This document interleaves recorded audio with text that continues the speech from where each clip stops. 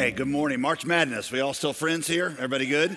All right, well, very good. Well, get your Bibles out. That ought to unify us, if nothing else will. Get your Bibles out and open to Romans chapter 4. And if you got your Romans journal, which I hope that you do, it's on page 34. Just out of curiosity, how many of you have your Romans journal with you this morning? Why don't you lift it up all loud and proud here? Make our production team feel like they didn't waste their money. You can put it down. How many of you don't have your Romans journal with you, but you're like, hey, I know where it is. I'm using it. I just forgot to bring it this week. Why don't you put your hand up, testify. All right, good. You still get a 0 for today, but it does make our production team feel better. Page 34, Romans chapter 4.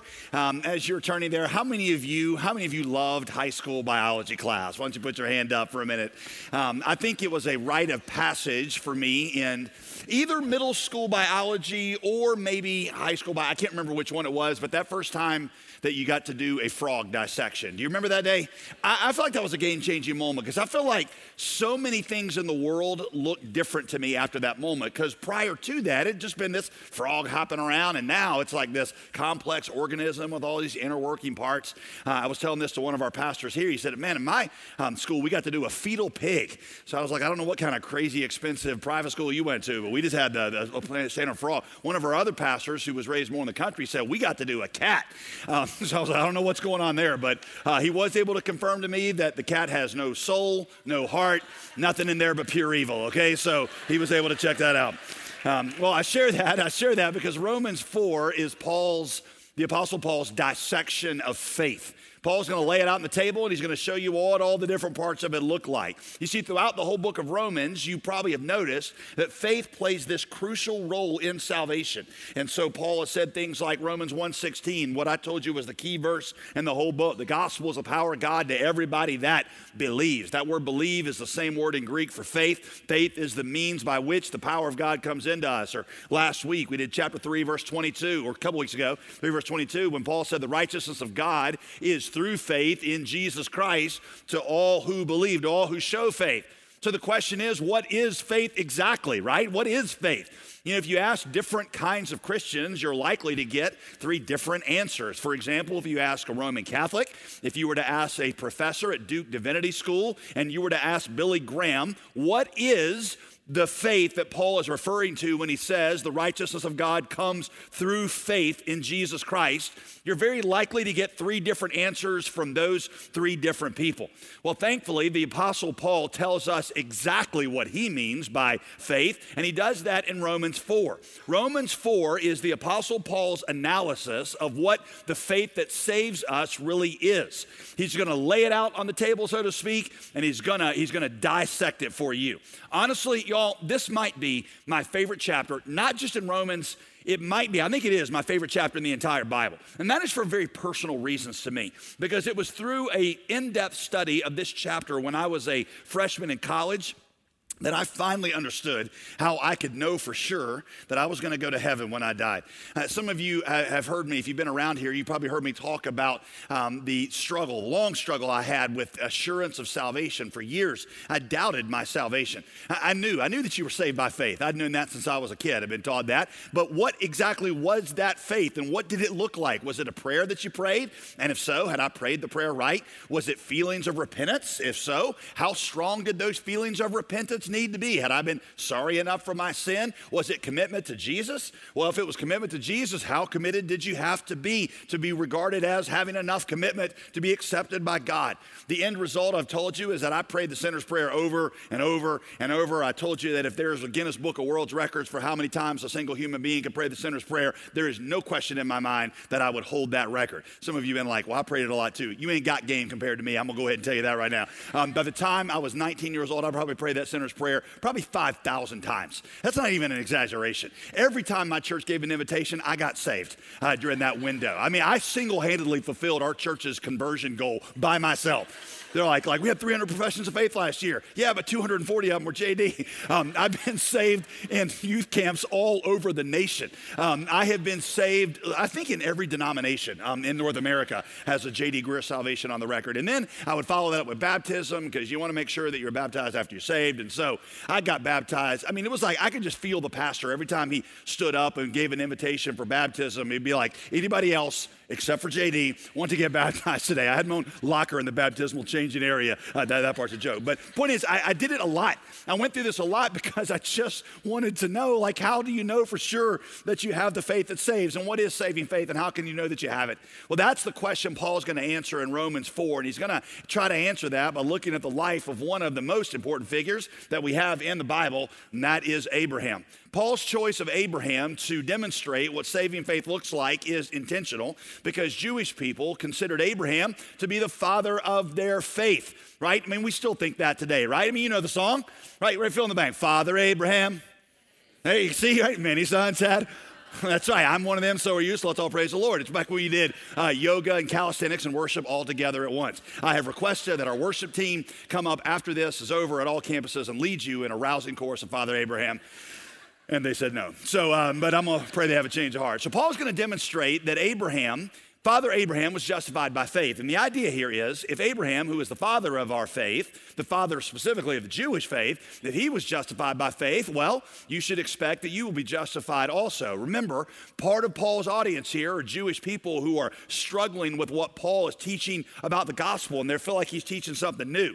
So Paul's trying to say, nope, Father Abraham believed this as well. By the way, a lot of times I get asked the question, they're like, Pastor, how did people in the Old Testament get to heaven? They're like, I don't see any altar calls. I don't see any sinner's prayer. I don't see people asking Jesus into their heart or getting baptized. So how do people in the Old Testament get saved? By the way, if you're new to Christianity, saved is just a shorthand term for how you know for sure you're going to heaven. Usually if you grew up in a country church, you got to say it with 5 syllables, saved. But all it means is I know for sure that I'm going to heaven. If you've ever asked that question, how did people in the Old Testament get saved? Romans 4 is your answer. Paul's going to frame this whole chapter around 3 very important questions. Here they are. Question number 1, he's going to ask, how was Abraham saved? Question number 2, very important. You think it's not, but it is. When was Abraham saved? Question number 3 is, what were the elements of Abraham's saving faith? Okay? All right, let's dive right in. Romans chapter 4. What then shall we say that Abraham, our forefather, according to the flesh, has found? Because if Abraham were justified by works, he's got something to boast about. But not before God. No, not before God.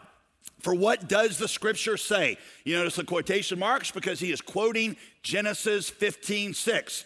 Genesis 15:6 says, Abraham believed God and it was credited to him for righteousness. So, how was Abraham saved? Genesis 15:6 tells us it was by faith. Abraham believed God's promise that he would bring salvation to the world through one of his sons, and that was credited to Abraham as righteousness. When he believed that God would make of him a great nation like he had promised, and from his descendants, one of them would come that would bring salvation to all the different nations of the world. When he believed that, it was credited to Abraham for righteousness. Verses 4 and 5 show us the inner logic of faith. Verse 4, now to the one who works, pay is not credited as a gift. Pay is given as something that is owed. That is the premise behind every single job that you have. You perform a certain task, and then you are paid for that task. When the boss writes you that paycheck, you don't go up to him or her and say, wow, this is so generous. You were so awesome. Thank you for thinking of me. You were so thoughtful. No, your pay is what you are owed for working. You do the work, you get the payment. That is how many people, Paul says, approach God. They do good things and they think, therefore, God will pay me. He will reward me with acceptance into heaven. Most religion, I've told you, works off of this premise. I obey, therefore I'm accepted. If I obey well enough, if I obey often enough, if I'm good enough, then God will reward me with acceptance. He gives me acceptance as a payment for my obedience. The problem with that, Paul says, is that when you do good works to earn salvation from God, well, they're not really motivated by a love for God. If anything, they're motivated out of a love for yourself, right? I mean, that makes sense, doesn't it? If I am nice to you as a way of making God or trying to get God to let me into heaven, it's not really you I care about, it's me, right? It's that dilemma you have when you're at the...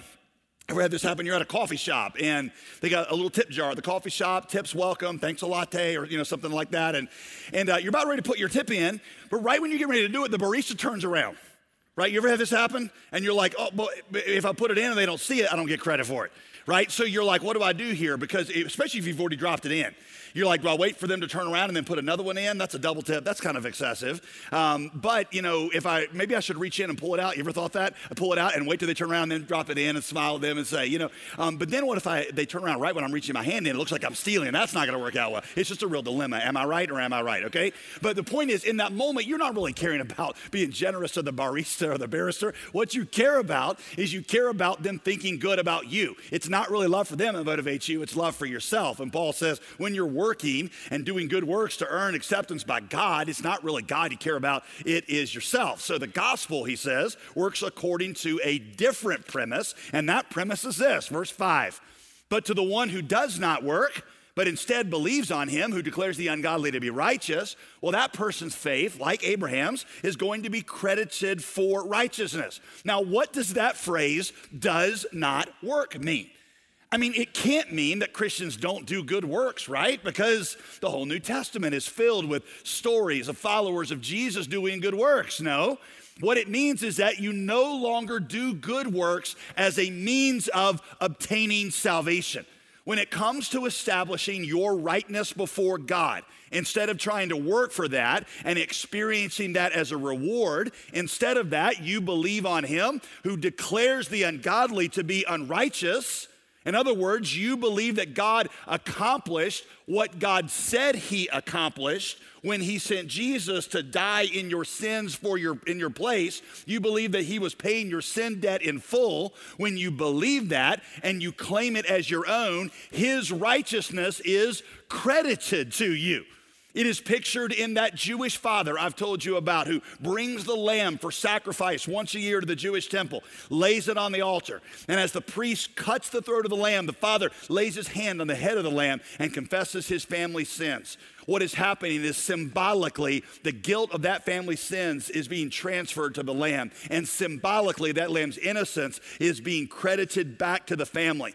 In the same way, Paul says, when you believe that what Jesus did, that Jesus did what he said he did when he died on the cross, and you claim that as yours, credit for his life and death gets put into your account, and credit for your sin gets put into his account. By the way, that word credited is the most important word in Romans chapter 4. Romans chapter 4. In Greek, it is the word logizomai.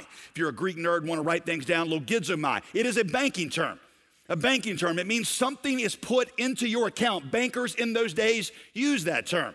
My son has a bank account with about 9-year-old son has a bank account with $106 in it. That's his savings account. Okay, if I were to find out that, next week I was going to die or something, and I wanted to transfer my assets to my son. So I go down to the bank and I'm like, hey, I want you to take all my checking, all my savings. I want you to take everything I own, and I want you to put it into my son's account. That banker would take all my assets and would transfer it to my son's. He or she would logizomai his account with all of my assets, and suddenly my son's bank account would go from $106 to like $350. Now, just all in one moment, okay? Right, that is logizomai. It's a banking term. It means credit. Note here, by the way, that faith is the instrument that gains that credit. Faith is not just believing in God. It's not just believing in Jesus in general, believing he's out there, having warm and fuzzy feelings toward him. Specifically, you are believing that he accomplished something for you that he said he accomplished for you, paying your sin debt, and then leaning your weight on that. I've heard it called a trust transfer. You no longer depend on what you've done, your work, to get you to heaven. You start depending on what he's done. It's not that you stop working, it's that you start trusting in that. You stop trusting in that as your means of earning your way before God. I've compared it before to sitting down in a chair. It's like when you have a chair, up until the point you sit in the chair, you are depending on your legs to hold you upright. But at the moment you choose to sit down, you transfer your trust off of your legs onto the chair. And now the weight of your body is sitting on the chair. It's not like your legs have stopped working. It's not like they disappeared. It's just that you transferred your trust of what is going to keep you off the ground. You transferred it from your legs to your chair. In the same way, when you become a Christian, you transfer trust of what is going to get you acceptance before God. You transfer that off of your own goodness, and you transfer it onto Jesus' finished work. When I ask people that question, when I ask them that infamous question, if you died tonight, right? By the way, this is what I mean. When you get asked that question, That infamous question that Christians love to ask, if you died tonight, by the way, nobody knows why we only think you'll die at night, but that's just what we assume. If you died tonight, not tomorrow, but tonight, and God were to say, why should I let you into heaven? What would your response be? If you understand what Paul is saying here, you won't answer with anything about you at all. You'll answer entirely because of what Jesus has done, because that's what you're trusting in. Now, I will tell you that when I ask people that question here, especially in the Bible Belt, in the South, I usually hear one of three answers. I'm going to go ahead and just give them to you because I imagine some of you, if I asked you, you might say the same thing. So let's just go ahead and just talk about it, all right? Letter A, I hear they'll be, well, why should God let me to heaven? Because I tried to be a good Christian. I tried my best. I was super sincere. Or they'll say, letter B, they'll say, I believe in God and I try to do his will. Right? Or they'll say, letter C, I believe in God, or maybe believe in Jesus with all my heart. Now, here's why all three of these answers, all three are wrong. They're all essentially salvation by works. Watch. I tried my best to be a good Christian. That's just pure T, salvation by works. I'm hoping that in the scale, I did more good things than bad things. God going to let me into heaven because I was sincere. Letter B here is like a mixture of salvation by faith and works. Right? Like I believe in God, but I also try to do his will, and I'm hoping that's enough that he'll accept me. Letter C, watch, is salvation by faith as a work.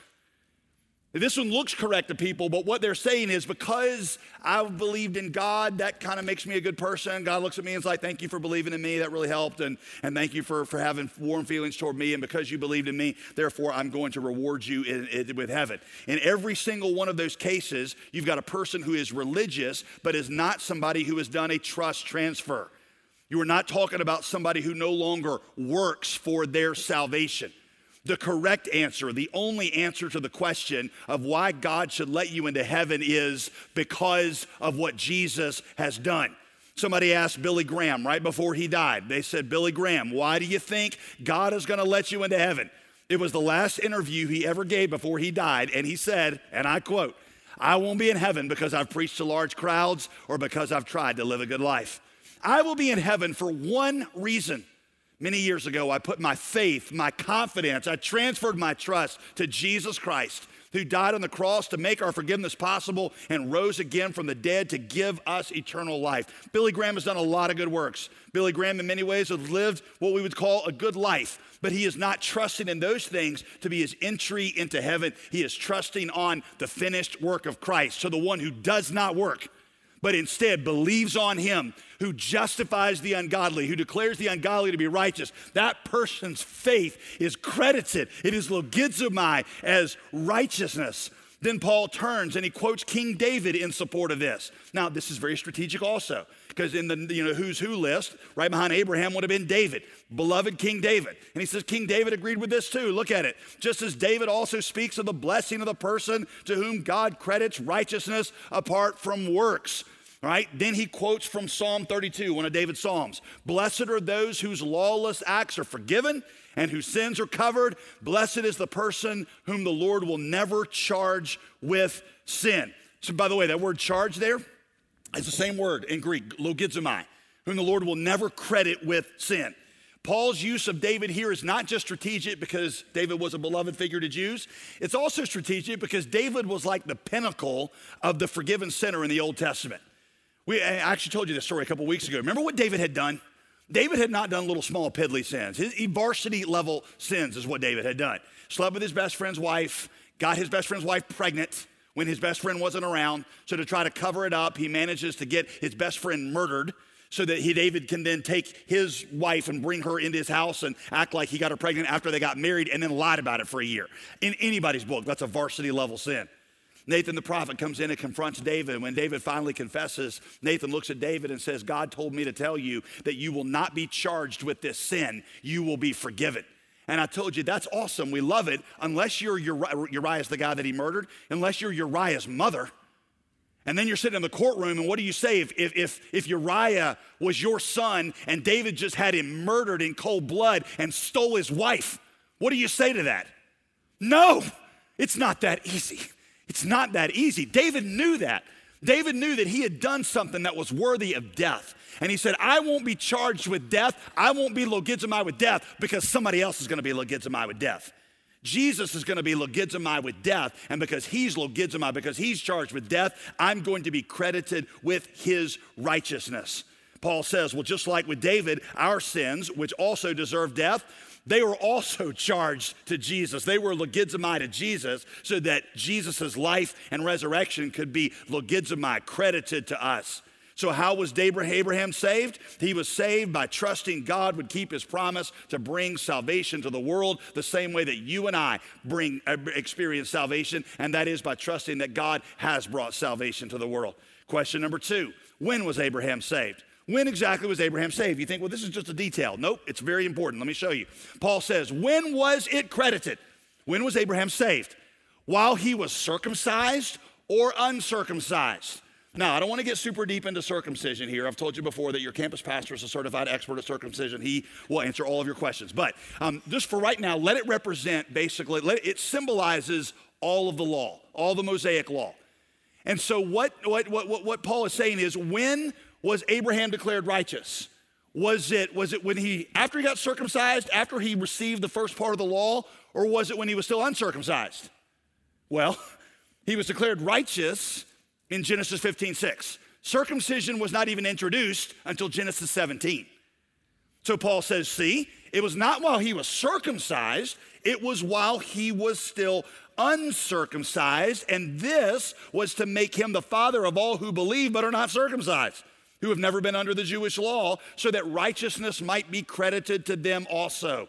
You see, the logic here goes like this. If God declared Abraham to be righteous before he was circumcised, before there was a law, then the law, circumcision, cannot be essential to salvation, since Abraham was declared righteous before he ever even heard about it. Thus, the law cannot be a means of salvation.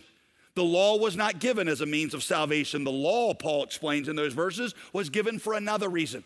It's what he's been saying now for 3 or 4 chapters in Romans. The law was not given to bring us salvation and make us closer to God. The law was given to reveal the holiness of God to us. It was to reveal to us how sinful we were so that we would go to God for his grace. It was to show us God's glory so that after we've been saved, it would give us a pathway for understanding how to become like the God that we love.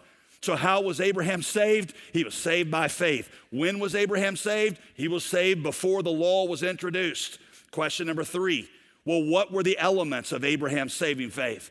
And this is where Paul really begins to dissect faith. Before I get into this, let me take a minute, just make sure you understand the story of Abraham, because if not, you might be a little lost on what's going on here. Okay, the story of Abraham occurs in Genesis 12. Right before this, in Genesis 11, is after the flood, the wickedness of man has come to a crescendo with the building of the Tower of Babel. The Tower of Babel is a gigantic tower that all of humankind built as kind of the symbol of their independence from God. Right there in the middle of the Arabian desert, it's a big old middle finger sticking up at God. And it's a brazenly defiant act, and God says, okay, I'm gonna scatter all the different people into different language groups, and he scattered them all around the globe and in different languages. Then God chose one family, one person. That person was Abram. He wasn't called Abraham yet. He chose one person, Abram, and said, I'm going to make of you a great nation. And you're going to be my nation, and then from you is going to come a descendant who is going to bring salvation and blessing to all the world, and all of the people are going to be blessed in you. The problem was when Abram got that promise, and he and his wife, the problem was when Abram got that promise, both he and his wife were in their 70s, and they were childless. And they're going to remain that way until they're in their late 90s. Still, Paul says, verse 18, Romans 4, still Abraham believed, hoping against hope. I love that phrase, hoping against hope, because when you're 90 and you hadn't had kids yet, you give up hope, right? Blue pill or no pill, it ain't happening. It ain't happening. So in hoping against hope, so that he became the father of many nations, watch this, according to what had been spoken. And what had been spoken, so will your descendants be. That's just shorthand for your descendants are going to be numerous like the stars, and one of them is going to bring salvation to the world. He believed that promise. That was the object of his faith. So if you're taking notes, letter A, faith's object is God's promise. Again, Abraham wasn't just believing in God in general. He wasn't just believing God was out there. He believed a specific thing that God had said, a promise he had made, and then Abraham adjusted his life around that promise. And from that point on, Abraham's going to start walking around as if this promise was going to come true. He adjusts his life to that new reality. So even though he's 90 and childless, he's building himself a nursery. They're picking out baby names. They're throwing baby showers. They're looking for a land that's going to house this massive nation that God is going to give to him. And because, Paul says, he was fully convinced that what God had promised, he was able also to do. Therefore, it was credited to him for righteousness. So faith's object is the promise of God. Faith is believing that God will do what God said he'll do, and then readjusting your life around the reality of that promise. Now, Paul makes the bridge to us in verse 23, because most of us have not received a promise that we're going to have old age when we're going to have kids when we're 90. That's not the promise that you got. So Paul says, well, how does this apply to you? I love it. Verse 23. Now, it was credited to him, that phrase in Genesis 15:6, that wasn't written for Abraham alone. It wasn't an isolated incident. No. It's also for you and for me. It's for us. It'll be credited to us, just like Abraham, who believe in him who raised Jesus our Lord from the dead. Why that? Verse 25, because he was delivered up for our trespasses and he was raised again for our justification. Watch. The resurrection was God's proof that he had accepted Jesus as the payment for our sin.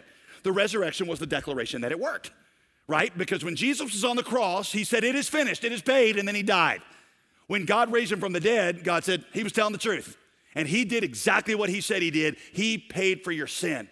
So what it means for you to show faith is for you to say, I believe that God kept his promise. Just like Abraham believed God would keep his promise, I believe that he did keep his promise. That promise was that he would send salvation into the world. Abraham believed that God was going to send it. I believe that he has sent it. You following this? Old Testament saints are saved the same way that you and me are saved. We both believe God's promise to send salvation to the world. They believed it by looking forward to the cross. We believe by looking backwards at the cross. The direction is different. The object is the same. That is God's promise to bring salvation. It's not a general hope in God. It is a belief that God kept his word to take care of your sin debt and to remove it and to give you his righteousness. So next we have letter B. We've got faith's focus. Faith focus, Paul explains, verse 19, is God's power. That's what it focuses on. Abraham did not weaken in faith when he considered his own body to be already dead, which is kind of harsh, way to say that. But when you're 100 years old, when it comes to your reproductivity, you're dead, okay? Since he was about 100 years old. And also the deadness of Sarah's womb, because that was a promise too, right? There were lots of things, it was a problem too. There were lots of things that Abraham could have mused about as he considered his future. Lots of things that Abraham could have thought about that discouraged him, but Abraham chose not to think about any of those things. He chose instead to focus only on God's ability to keep his word. Now, I'm going to go ahead and tell you, in case you don't know, dependent on God alone like that can be scary. But Abraham did it. Most of us prefer a faith, watch, let's be honest, where we depend on God a little bit and depend on ourselves a lot a bit. That's what the kind of faith we prefer. If this promise, think about it, if this promise were made to you today, what would you do? You'd be like, oh, thank you, God. Thank you for this promise. And then you'd head right to the doctor and you'd say, okay, doctor, what kind of pills do I need? What kind does she need? What are the techniques that we do here? You'd be home on the internet typing in how to have kids when you're 90. By the way, I tried that on a Google search. It gets 0 results, so I would not suggest it at all. But the point is you'd want to hedge your bet. You'd want to hedge your bet. You want God to come through, but if not, you're going to figure out other ways of getting it done and making sure that you're taken care of if God doesn't come through. You have what one of my favorite Bible teachers, Tony Evans, what he calls mutual fund faith. You know how a mutual fund works? So if you're a really gutsy investor, you find one company that looks like it's going to do awesome, and you put all your money on that company. And here's the upside. If it does awesome, you get rich. The downside is if it goes broke, then you lose all the money you invested in it. So most of us cowards, we invest in mutual funds. Because how's a mutual fund work? Well, you band together with a bunch of other people. I don't know how many exactly, but you say it's 1,000 people. And you all invest together in 1,000 different companies. And here's the upside. If one of them goes belly up, you don't lose your money because the risk is mitigated because it's spread out. One of the things can fall apart and you can still be okay. That's what we do with God. Is we're like, God, you're part of this equation, but I'm going to do other things to make sure that I am happy and that I'm taken care of because I can't risk it all on your promise. You say, well, that's a really good illustration, but I don't understand how do we do that today? Great, thanks for asking. Let me show you. Okay, here's a handful of ways. I'll give them to you. Ready? Okay, you can do it by refusing to embrace your new identity. God has declared you totally righteous in his sight. Yet, most of you walk around with a sense of fear, insecurity, a nagging sense of guilt, a vague sense of disapproval. You'll say things like, well, I know that God has said that I'm forgiven, but I just don't think I can forgive myself. And you spend most of your life trying to prove yourself, both to you and to others, that you have worth. Friend, that is plain and simple refusing to believe that God did what God said he did. Friend, according to the gospel, you are forgiven. There is literally nothing that you could do that would make God love you any more than he does right now. And there's nothing you have done that can make him love you any less, because he poured out all your bad on Jesus and buried it in a grave. And he looks at you now as if you were the righteousness of Jesus Christ. And it is time for you just to embrace that and to start worshiping God for it and stop trying to prove yourself. Christian, the moment that you accepted Christ, you became a chosen and adopted, a cherished son or daughter of God. He looked at you and said, well done, my good and faithful servant. You're my beloved child in whom I'm well pleased. You have been appointed now to walk in victory. Even when you walk through the valley of the shadow of death, you don't have to fear evil because he's standing right beside you. It means that when you are in the presence of your enemies, he's prepared a table for you and your cup's going to overflow. It means that all your needs are going to be provided according to the richness of Christ Jesus. You are going to reign forever as a king or queen with Christ. Nothing can overcome you anymore. No weapon formed against you can prosper. All those who rise up against you will fall. Nothing can separate you from his love, and goodness and mercy are going to follow you all the days of your life. And all these earthly trials you go through, his presence never leaves you or forsake you, and he is commandeering all of them for your good and his glory and his continued mission in the world. Is that how you walk through life right there? If not, you've hedged your bet, okay? That's one way. Here's the second way. It goes along with that one. Failing to face tomorrow in the confidence of God's promises. Like Abraham, there's a lot of you that feel like your past failures are going to define your future. But faith says, my future is not determined by my past. My future is as bright as the promises of God. Sometimes when I'm talking to people who are considering becoming Christians, they will tell me, they're like Pastor, I want to become a Christian. I just don't think I can live this out. I don't think I'm strong enough to live this out. I always point out to them, I'm like, friend, when you say that though, what are you're showing that your focus is on you. The Christian life is not about you doing this for Jesus. It's about Jesus doing it in and through you. Isn't that what Galatians 2:20 says? I've been crucified with Christ. I can't do anything for God. I'm worthless when it comes to accomplishing things for God. Nevertheless, I live. And it's not even I who lives anymore. It's Christ who lives in me and through me. You get that? Christ in me. Many people, when they become Christians, they feel like they've got to they think of it like a wrestling match where they got to wrestle that evil triumvirate, the world, the flesh, and the devil. And this is the Christian life. I got to wrestle these things. I used to go along with these things, used to be my friends. Now I got to wrestle. So the Christian life is like a wrestling match. And so you're out there, you're wrestling the world, the flesh, and the devil. Let me tell you something. The world, the flesh, and the devil will whip your tail every single time, okay? And so what happens after a few weeks, man, they're just like, they're about to die spiritually, and they're like, I can't do this, I'm gonna give up. And then they come to church, and they hear me say something about God's power or something like that. And they're like, that's it. I forgot. God needs to come help me. And so they reach up, and just as they're about to get pinned, about to get counted out, they reach up, and they smack the hand of Jesus, they tag him in, and Jesus comes off the top rope with like a rack attack or whatever they call it, and just boom, just takes out the world, the flesh, and the devil, and you drag over and you sit in the side, and for several minutes, Jesus just whips around the world, the flesh, and the devil, and he gets them back in their place, and after you've caught your breath and you're recovered, Jesus tags you back in and says, all right, champ, get back out there. And so you go back out there and you go through it again, and this is the Christian life. It's you and then Jesus and then you and then Jesus. Now, that's better than you for Jesus. But the Christian life is not you for Jesus. It's also not you and Jesus. The Christian life is Jesus in you. And it means that you stay in the ring the whole time, but it's never your power, it's his. So you're kind of going through the motions of fighting, but it's his power that is working in your marriage. It's his power at work in your parenting. It's his power at work when I'm preaching. I'm the one who's doing it, but it's his power in me. Does that make sense? Think of it like this. I think of it like this. A couple of weeks ago, I was with my family on a little vacation. And a place where we were had a lake with some paddle boats in it. So my 9-year-old son says, let's go paddle boating. So we get in the paddle boats, and of course, his little legs are just barely long enough to touch the pedals, okay? So he's not putting any energy into those pedals, right? But we're out there in the lake. He's like, Dad, let's go to this side. Now, Dad, let's pedal that side. Let's go this side. Let's go back to that side where we were. And finally, I was like, son, let's stop saying let's, okay? Because there ain't no let's in this equation. There's Dad doing this, and Dad's tired of going back and forth across the lake. even though his legs are going through the motions, it's all my strength and my power. The same thing is happening in the Christian life, right? It's you are doing it, but God is doing it in you and through you. It's his power.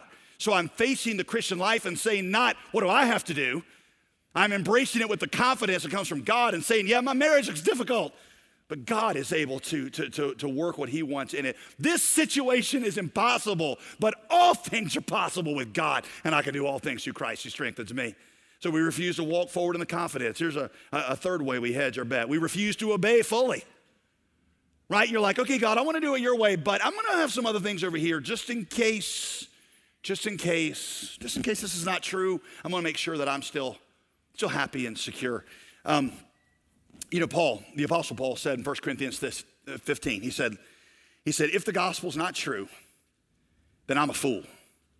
He said, because the choices that I've made, the sacrifices that I've made, if this turns out not to be true and God turns out not to keep his promises, then I am of all men to be pitied because I have staked it all on whether or not God is going to keep his promise. For most of us, we wouldn't quite be there. We would say, I hope God is going to keep his promise, but I'm also kind of living in ways that I'll be happy and secure even if he's not there. And be honest, right? Let me tell you what that looks like. And this is going to get really personal, but you asked for it, okay? I mean, literally, you asked the question. So the first one, for example, if you're dating, what this looks like is, I want God to be a part of my life, but I'm not willing to wait on the one that is the choice from God to date. Because yes, I want God to be a part of my life, but I also feel like I need romance and I need a boyfriend or girlfriend to be happy. So I'm going to compromise my standards and just date whoever I want to and not wait for the one that's from God, because if God doesn't come through, I'm gonna make sure that I'm taken care of. Right? You don't want God out of your life, but you also are going to not obey him fully and not actually going to trust him. Or how about this?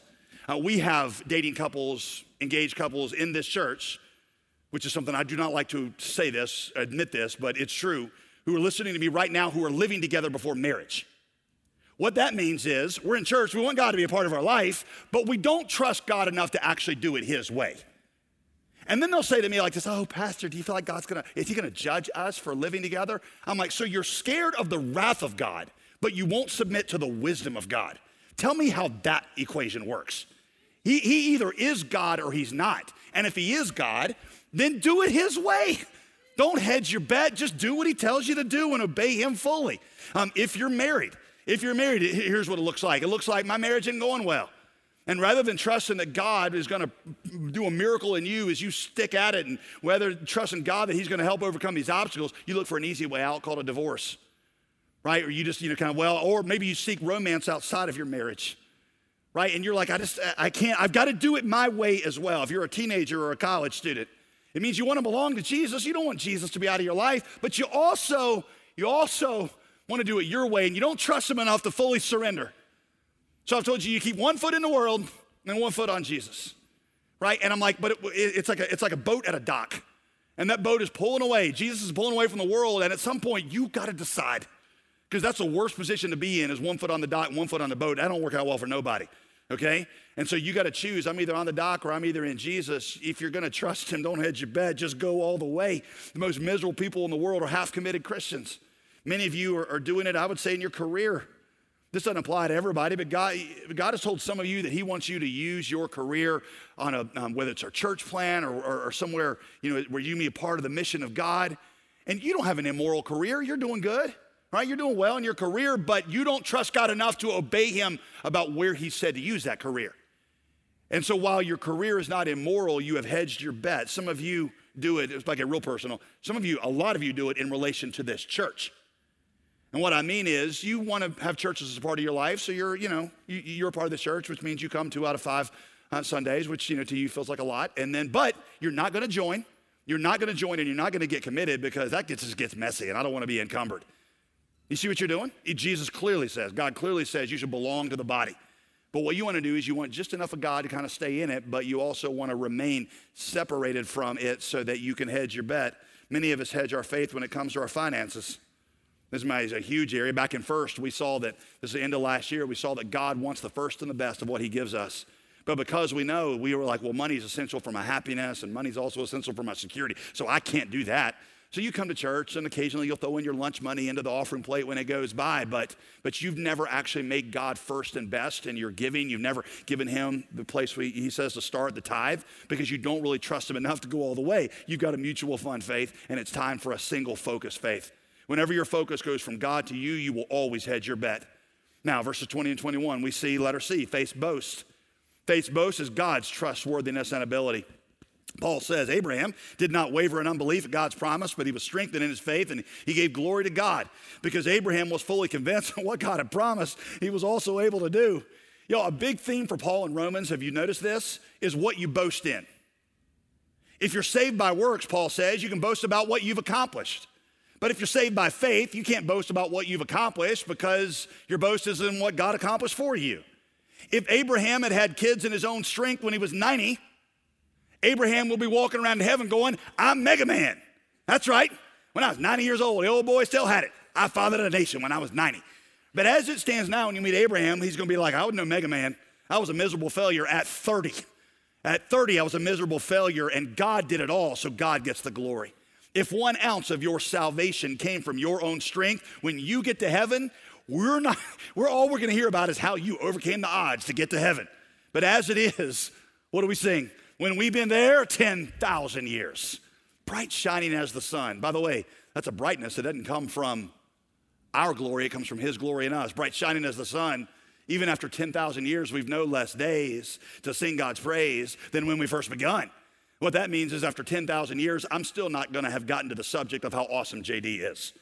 I'm still going to be talking about the glory of Jesus because my boast is going to be not in my righteousness, but his grace. We're not going to walk around in heaven with those stupid Nike shirts on that say things like, I'm a beast and fear me and I am awesome. In fact, Revelation 22:4 says that we're going to have his name literally tattooed to our forehead. If you don't like tattoos, you should go ahead and get used to it because you're going to have one in heaven. And it's going to say, Revelation 22:4, it's going to say his name and his grace, because there our boast is in who he is, not what we have done. That is faith's boast. Letter D, faith's feebleness. This might be my favorite point of the whole thing. Verse 20. When we read verse 20 a minute ago and you saw that phrase, did not waver in unbelief. For some of you, if you know the story of Abraham, that kind of strikes you as an odd phrase, does it not? Did not waver in unbelief. Do you know the story of Abraham? He wavered all over the place, didn't he? I mean, think about it. Not once, but twice, Abraham lied to another king about Sarah not being his wife because the king was interested in her and trying to hit on her. And what kind of dirtbag does that? Not once, but twice. What's that even look like today? Like some guy in a restaurant's like, hey, who's that hot girl? I'm like, instead of saying, that's my wife, I'm like, I don't know, man, you should ask her for her number because I don't want the guy to beat me up. Right? Abraham does that twice because he wavers in his confidence that God's going to take care of him. Genesis 16. It's obviously one chapter later than Genesis 15 where he believed. Genesis 16, he sleeps with his housekeeper, Hagar, because he thinks that Sarah is too old now to have a kid, so Abraham might as well help the process along by sleeping with Hagar. That sounds like wavering to me. So despite all of that, why would Paul say that Abraham did not waver in, did he not know that? Had he forgotten it? No, he knew it better than you know it. Watch this. He did not waver in unbelief because Paul understands that wavering in unbelief has less to do with never falling, and it has more to do with the place that you look after you fall. That after you have wavered and stumbled, you get up with confidence in God's grace and his ability to keep his promise. And that's what Abraham did every single time. By the way, Abraham is that guy that I've told you all about in Proverbs 24. This is one of my favorite illustrations to you, Proverbs 24:16, where it says that the righteous man falls 7 times. And I've told you, remember, I've said, imagine being behind a guy who fell 7 times. What is that? Imagine if it happened up here.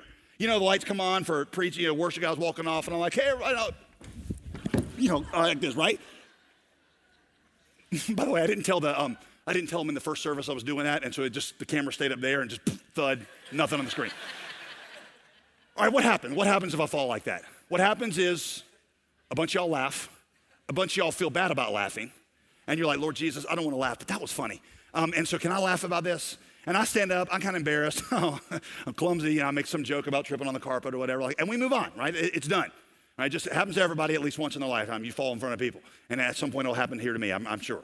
But after being up here for about 2 minutes, I fall again. And then I fall a third time. And then before I hit minute 15, I'm on number 6. By the time I stand up, there are EMT up here. Because you're like, this dude has got a problem. He's not just clumsy, he's got a problem. The writer of the book of Proverbs says the righteous man falls 7 times. All he does is fall. That's Abraham. He falls 7 times. How does the righteous fall 7 times? Because your righteousness is not shown by never falling. Your righteousness is shown by where you look after you fall. And every time Abraham fell, he was like, I messed up again.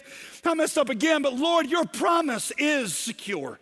Your promise is true. And thank God this promise is not conditioned on my continued faithfulness. Your promise is secure because your promise depends on you.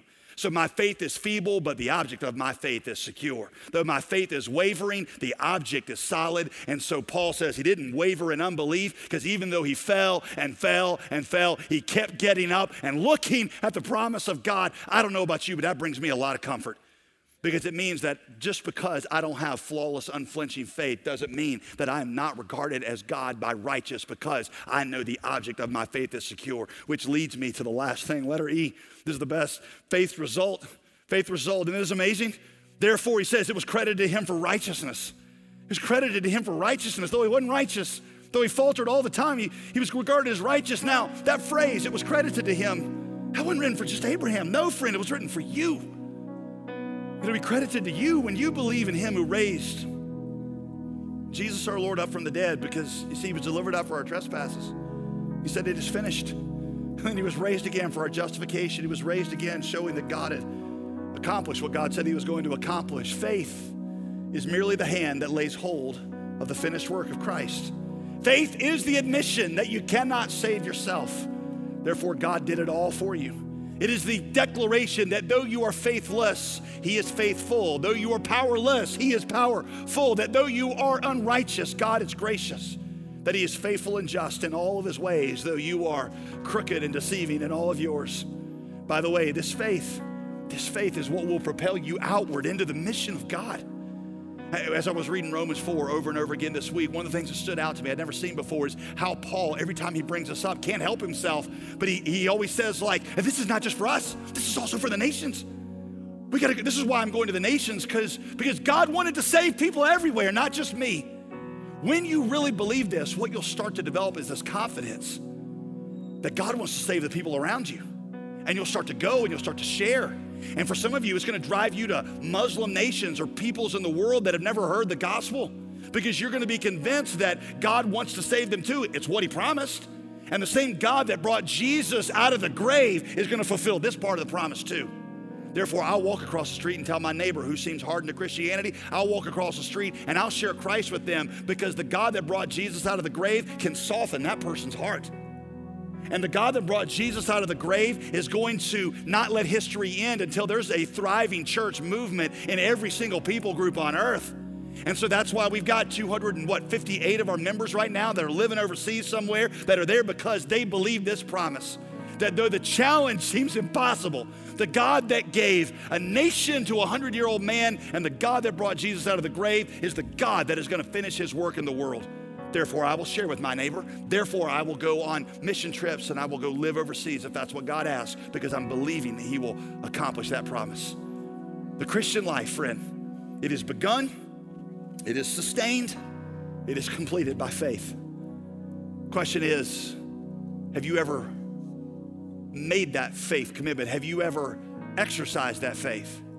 What I hope you see is that faith is not a general belief in God. It's not warm feelings about God. It's not a feeling. Faith is not a flawless life.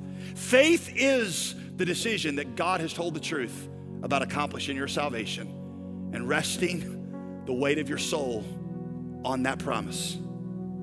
I told you it was like a chair. It was like a chair, a trust transfer. You can only be in one of two relationships to this chair.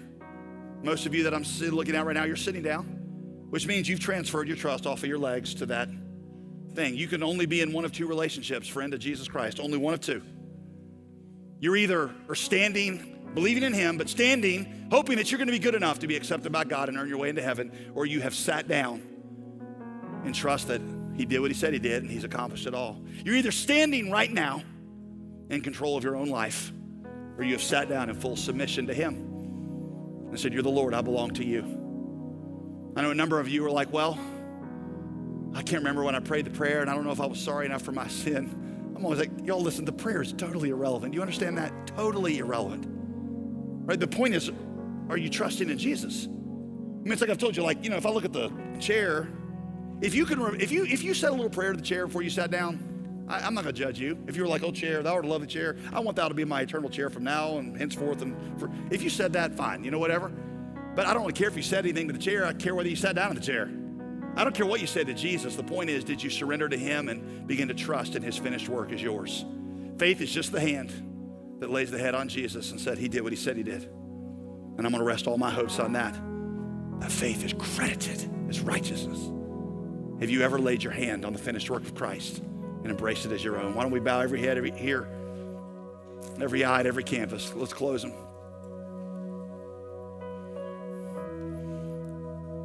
Have you ever accepted Christ for yourself? Have you ever embraced his finished work as yours? If not, you could do that right now. Listen, and you could express it in a prayer. It's not the prayer that saves, it's the posture depicted in the prayer that saves. That prayer would sound like this: Jesus, I believe you did what you said you did. I believe you paid for all my sin. I trust it now. I rest on it as my hope of heaven. Jesus, you're the Lord. You are. I surrender to you. Let me ask, with every head bowed and every eye closed, if you prayed that prayer with me right now, for the first time, or for the first time that you really understand it, would you just lift your hand up and just say, that was me. Today, for the first time, or the first time I understand it, I prayed that prayer, and I am transferring my trust and my hopes to Jesus' finished work. If that's you, raise your hand up really high right now. Father, I pray for every hand that is raised, the ones I can see, the ones I cannot see, the ones that have prayed previous services. God, give them courage to exercise faith tomorrow and again the next day and walk the walk of faith for the rest of their life. I pray in Jesus' name. Amen. You can put your hands down. If you prayed that prayer, I only have one request for you, and that is that you tell somebody before you leave. That could be the person that invited you. If you don't know the person that invited you, you came by yourself, one of our prayer teams down front at the end of the service, one of our pastors, we would love to talk to you, but tell somebody before you leave so that we can show you the steps you ought to take from here, okay? We're going to end this thing. We're going to end at all campuses by worshiping and thinking about the lavish grace of God that's been given to us in Christ. So at all campuses, why don't you stand to your feet and let's declare our hope, our trust in God for his grace.